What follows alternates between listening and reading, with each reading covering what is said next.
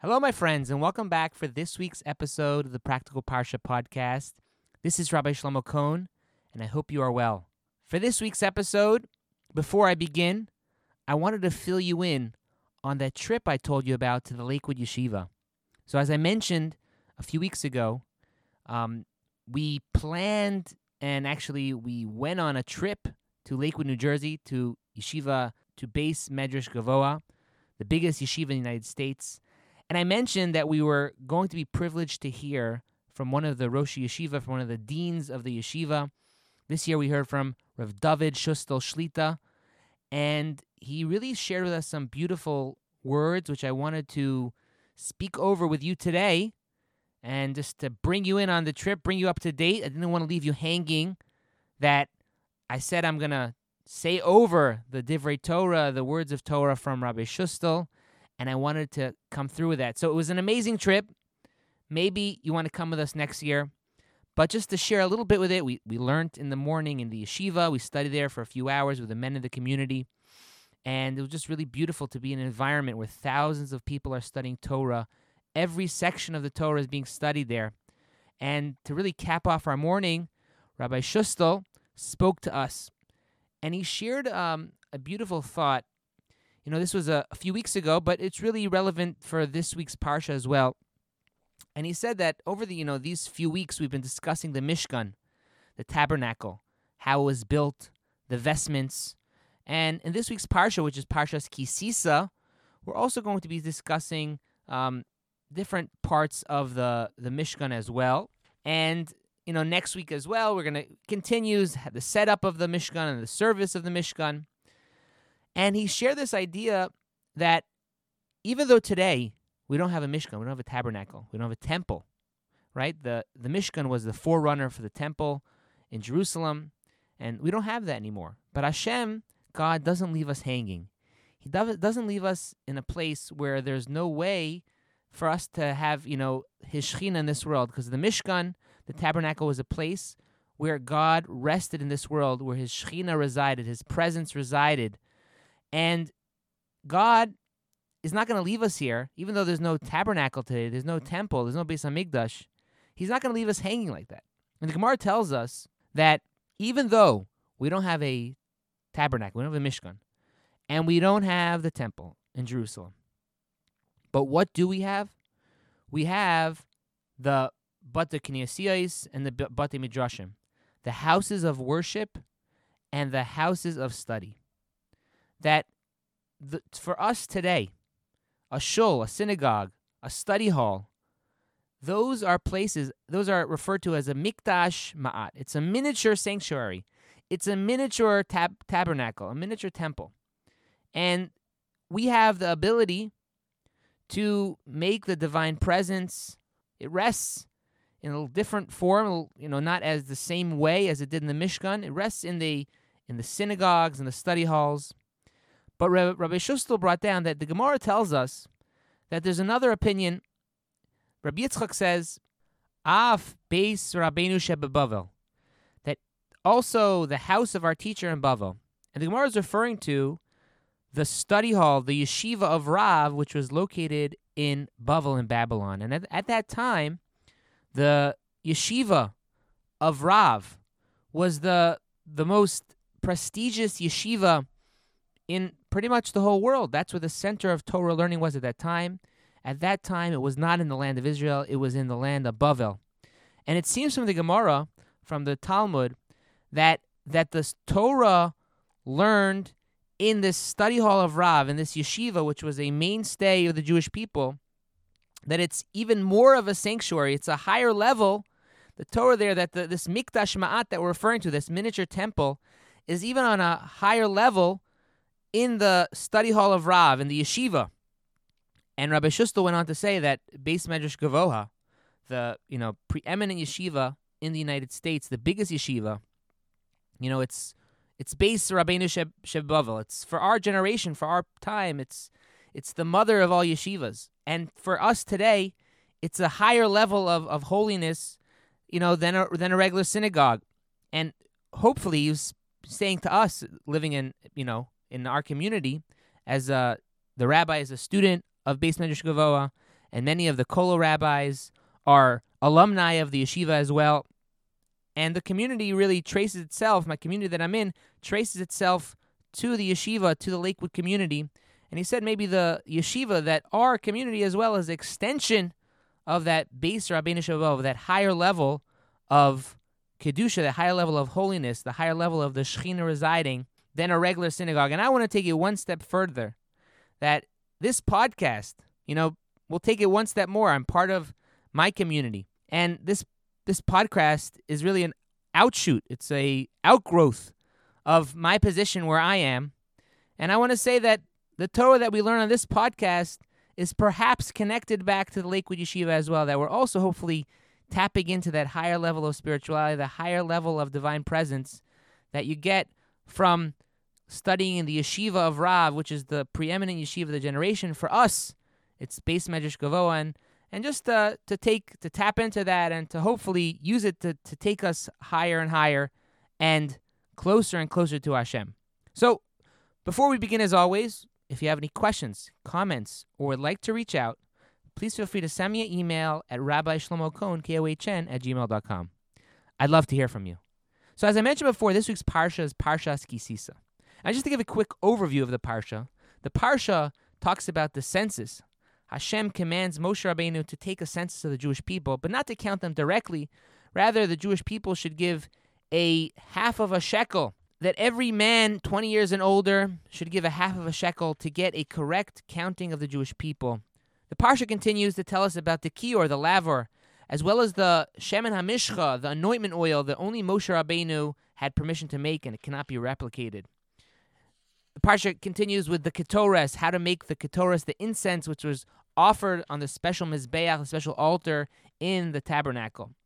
The designation of Betzalel and Eliyav as the craftsmen, the foreman of the Mishkan, of the tabernacle, is talked about in this week's Parsha, as well as the commandment of the Shabbos.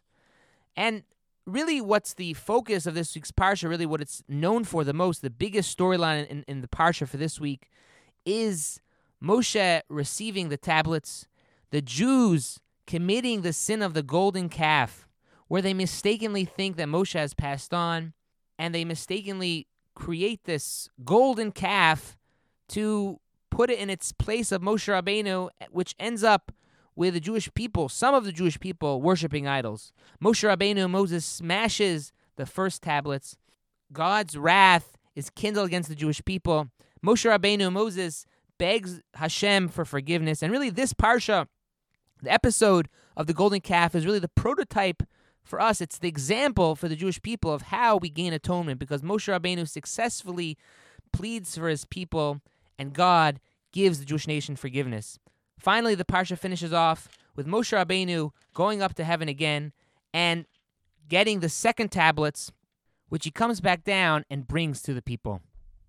The first idea I want to share with you today takes us to the mitzvah of Shabbos. So again, it's repeated in this week's Parsha, the mitzvah to keep Shabbos, the prohibition against transgressing the Shabbos. And in fact, the prayer that we say Friday night is actually found, it's sourced in this week's Parsha. V'shamru v'nei Yisrael es ha-Shabbos. La'asais es ha-Shabbos l'doiraisam bris olam. Beinu uvein b'nei Yisrael osi li'olam ki shesham asa Hashem es ha-shamayim ve'es ha'aretz uvayoyim ha-shvi shavas v'yinafash. Right? We say this prayer on Friday night in davening. The children of Israel shall observe the Shabbos to make the Shabbos an eternal covenant for their generations. Between me and the children of Israel, it is a sign forever that in a 6-day period Hashem made heaven and earth, and on the 7th day he rested and was refreshed.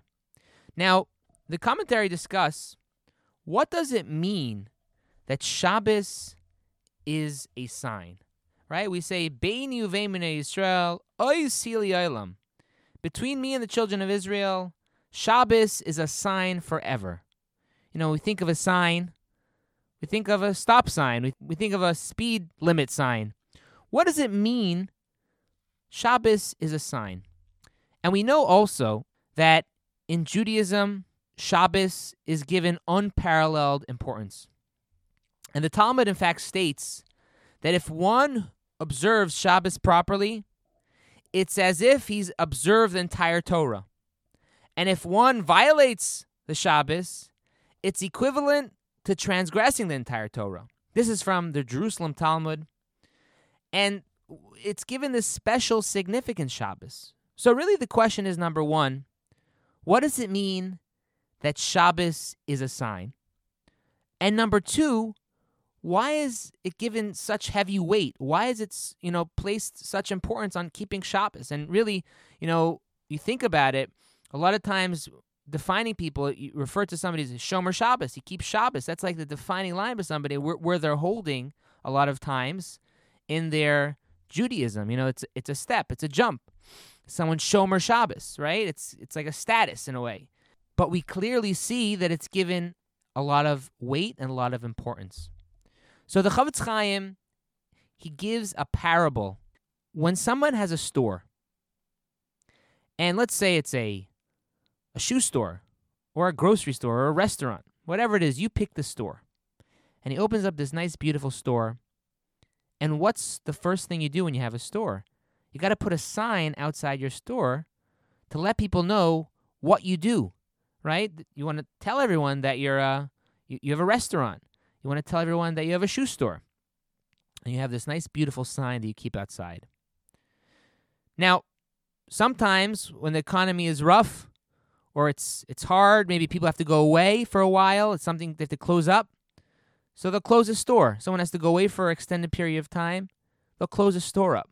But people know that the store is not out of business because the sign's still up. So maybe when things get better, the condition, the economic conditions improve, he'll be able to reopen it again. There's a chance. Or maybe when he returns from his journey, from his trip, his extended journey, the store is going to reopen again. Everyone knows that the sign is still there. The shoe store sign is still there. The restaurant sign is still there. One day it will reopen.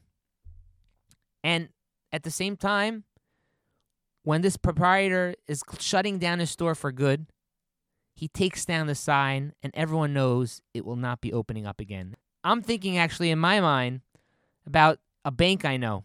In this plaza where our synagogue is, there was a bank that was here for many, many years. All of a sudden, one night, the bank was gone. And there was not one trace of this bank, not one sign. Every emblem, every sign, and every place of the whole complex and building, it was removed. It was gone.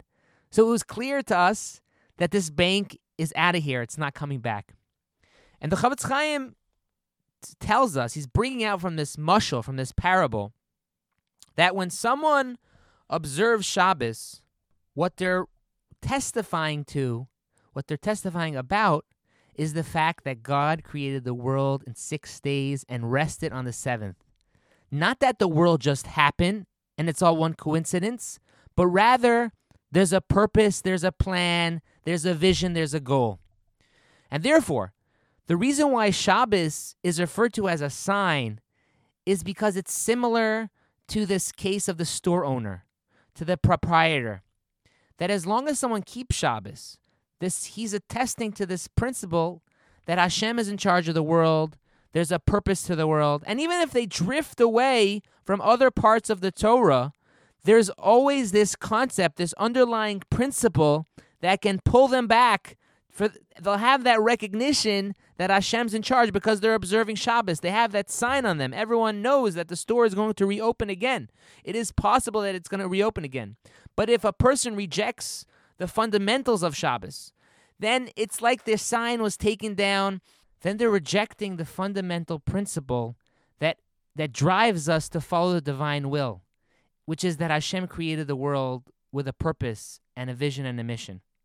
And that's why Shabbos is like this sign. That's what it means, Beinu Be'emunei Yisrael, Oyis Hili Olam, that it's a sign forever.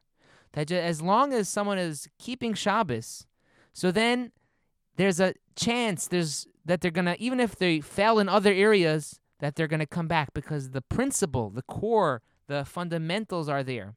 But if someone rejects it, right, if they push it away, so then it's much harder because the core foundation that Hashem created the world and He's in charge has been abandoned to a certain extent. And therefore, the sign is almost in a way been taken down. And I feel like this is something very important we should keep in mind. Now, at the same time, Judaism is not an all or nothing religion. And, we shouldn't think that if we can't do everything, we should do nothing. It doesn't work like that. But the point is that we should keep, Shabbos is not just about resting. There is a lot of enjoyable rest time on Shabbos. That's important. But it's about this concept of that declaring that Hashem created the world. He's one. There's a mission. There's a purpose. And when we do something small, like make Kiddush, when we, light candles before Shabbos, even when we have a Shabbos meal, so we're attesting to that fact. We're tapping into it. And God willing, the more we do this, the easier it becomes. And God willing, it'll push us to become stronger in our Shabbos observance, to be strengthened in our keeping Shabbos, so that we're eventually able to get to keeping Shabbos in its entirety and its full glory. The second idea I wanted to share with you takes us to the Sharei Yosher. Now, to give a little background, the Sharei Yosher was written by Reb Shimon Shkup, Reb Shimon HaKohen Shkup, who was one of the greatest minds, one of the greatest Rosh Yeshiva, the greatest deans of yeshivas in pre-war Europe. And Reb Shimon's magnum opus was the Sharei Yosher, which is an in-depth work on different sugyas, different areas in the Talmud that plumbs the depth of the Talmud, different contradictions, different places, and explaining ideas. Very, very deep sefer, which is learned in yeshivas, explain ideas in the Gemara on a very high level. And for today, we're going to take a little detour from the regular different commentaries that we look at and look at the introduction to Sharei Yosher, which Reb Shimon Shkup writes, because it relates to this week's Parsha. And Reb Shimon writes in his introduction to his Sefer Sharei Yosher, he asks a question. He says, why was it necessary for Moshe Rabbeinu to smash the luchos? This week's Parsha, Moshe Rabbeinu comes down, he hears the voice of the Jewish people, he hears this loud ruckus, and he sees the Jewish nation or parts of the Jewish nation worshiping the golden calf, and he takes the luchos, the tablets, and he smashes them on the ground. And the question that Reb Shimon asks, he says, why did Moshe Rabbeinu smash the luchos?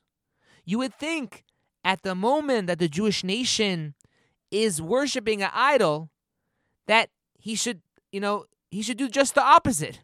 Now more than ever, they need the Torah. He's taking the Torah and smashing it. The luchos, which have the 10 Commandments on it, which represent the entire Torah, he's taking it and smashing it. You would think that in a moment like this, they need strengthening. He should keep it. They should be fortified in the Torah. Don't smash the luchos. Don't break them down. Why was it necessary for Moshe Rabbeinu? Why did he do it to smash it down on the ground that the Jewish people don't have these first set of luchos now? And the way he says it out is that Moshe Rabbeinu should have waited. He should have helped the Jewish people do teshuvah, to return, to fix up what they had done. And then afterwards, he could bring the luchos back. It wasn't necessary to smash them. And he brings down something very fascinating. He says, the Gemara teaches us, the Talmud relates, that the first set of luchos, the first tablets, had a special segula, a special omen. I don't want to say omen, but they were known to have this special character trait that since the luchos were, the first luchos specifically, were totally divine, they were given over to Moshe Rabbeinu, there was a special segula, special, I don't want to say omen is not the right word, but it had a special part about it, so since it was divine, that whatever you learned, Torah, whatever Torah a person learned, was never forgotten. That the reality of the first set of luchos that were given to Moshe straight from God, that a person could learn Torah and he would learn something one time and he would never forget. And that was the first luchos. And because the first luchos had this special trait to it, Moshe Rabbeinu realized something tremendous, that when he came down the mountain and he saw that the Jewish nation was worshiping a idol, he recognized immediately that the Jewish nation wasn't necessarily on the level to have these first tablets. Because what could come out? A person could learn the whole Torah. He could know everything every section of the Torah by heart because all you had to do was learn it one time. But yet, a tremendous Chillul Hashem would come out from this. A tremendous desecration of God's name would come out. Because you could have a person who knew the entire Torah, but yet could do such horrible things, such as serving a golden calf. And you realize that maybe the Jewish nation was not on the level to have these first tablets. That, God forbid, a Chillul Hashem, a desecration of God's name, could come out from such a scenario. So therefore, he smashed the Luchos. And therefore, Moshe Rabbeinu saw it necessary to get a second pair of Luchos, which were not the same as the first tablets. They were not the same. Because by the first Luchos, by the first tablets, it says, Maise Elokim, that they were, straight from God. But by the second Luchos, we see that the wording in the Torah is different. It says, Psalacha Shnei Luchos Avanim. Carve out these tablets. It seems that Moshe Rabbeinu carved it out, and God put the words into it, which was different than the first tablets, which was totally divine. It wasn't on the same level that the first tablets were at. And for now on, the second tablets represented a new reality that the Jewish people would have, that they would need to do in order to acquire the Torah, in order to get to Torah knowledge, to have Torah knowledge, to be a Talmid Chacham, to be a Torah scholar, to be someone who's miyageya in Torah, to toil in Torah. That in order to have the Torah, to acquire it, to know it, you would have to toil in it. You would have to work hard. You would have to review.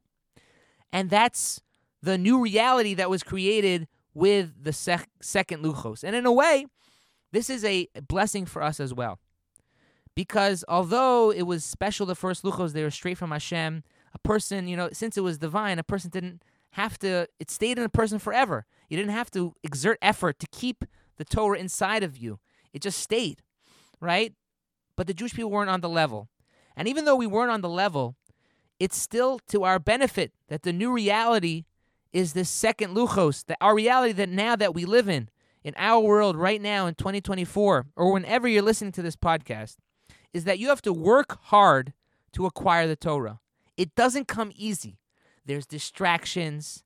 It's not easy to learn. You have to focus, and It's sometimes not everything's in English, and there's deep ideas, and you have to work hard if you want to get something. If you want to remember it, you have to go over it and go over it. It doesn't stay with you, right? Because if a person stops learning Torah, the Torah leaves him. They say it's brought down in the Talmud that if a person leaves the Torah for one day, it leaves him for 2 days.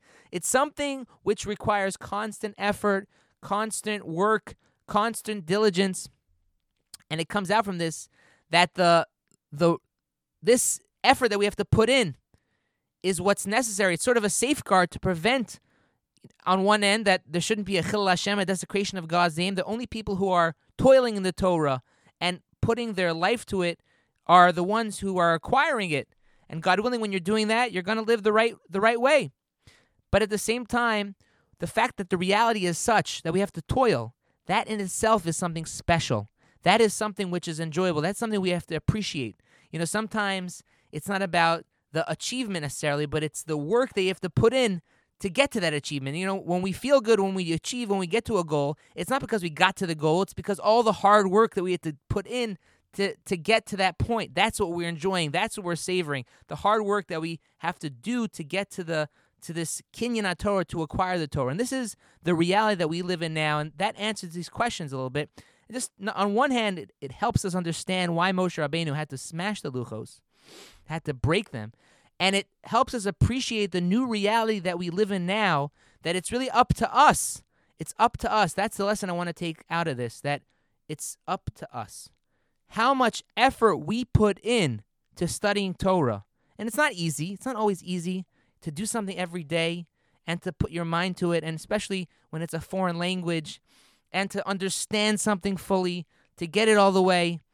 It takes work, but that is the connection we get. That is the enjoyment we get. That's the special thing when we have to fight the good fight, to put that effort. And that's what Hashem wants. That's what He desires, to push to the word in Yiddish is to harv, which means to put that effort in, but it means not just effort, it means total focus, devotion. And really when we do that, we have the ability to uplift ourselves, that when we put that effort in, the Torah uplifts us. And we should, God willing, keep that in mind in all our efforts, spiritual efforts, that as much as hard as it seems, we shouldn't give up. We should keep at it, keep going, because God willing, we say, Yogati umatzasi tam, and that the Mishnah tells us that if a person says he toiled and he didn't have success, you don't believe him. But if he says, I toiled and I had success, you believe him. Because number one is we get rewarded for the effort. Number two is that's part of the mission. It's part of the goal to have that, to get to that kinyan Torah, to get to that acquirership of Torah, to have that yagia, that the diligence, the effort, all the hard work has to go into it. And God willing, when we do that, we're going to get to our goal. We're going to appreciate what we do, and we're going to be the best we can be. So with that, I'm going to finish for today's podcast. I hope you enjoyed. If you have any questions or comments or would like to reach out, please feel free to reach out to me at Rabbi Shlomo Cohen, KOHN, @gmail.com. Have a great day.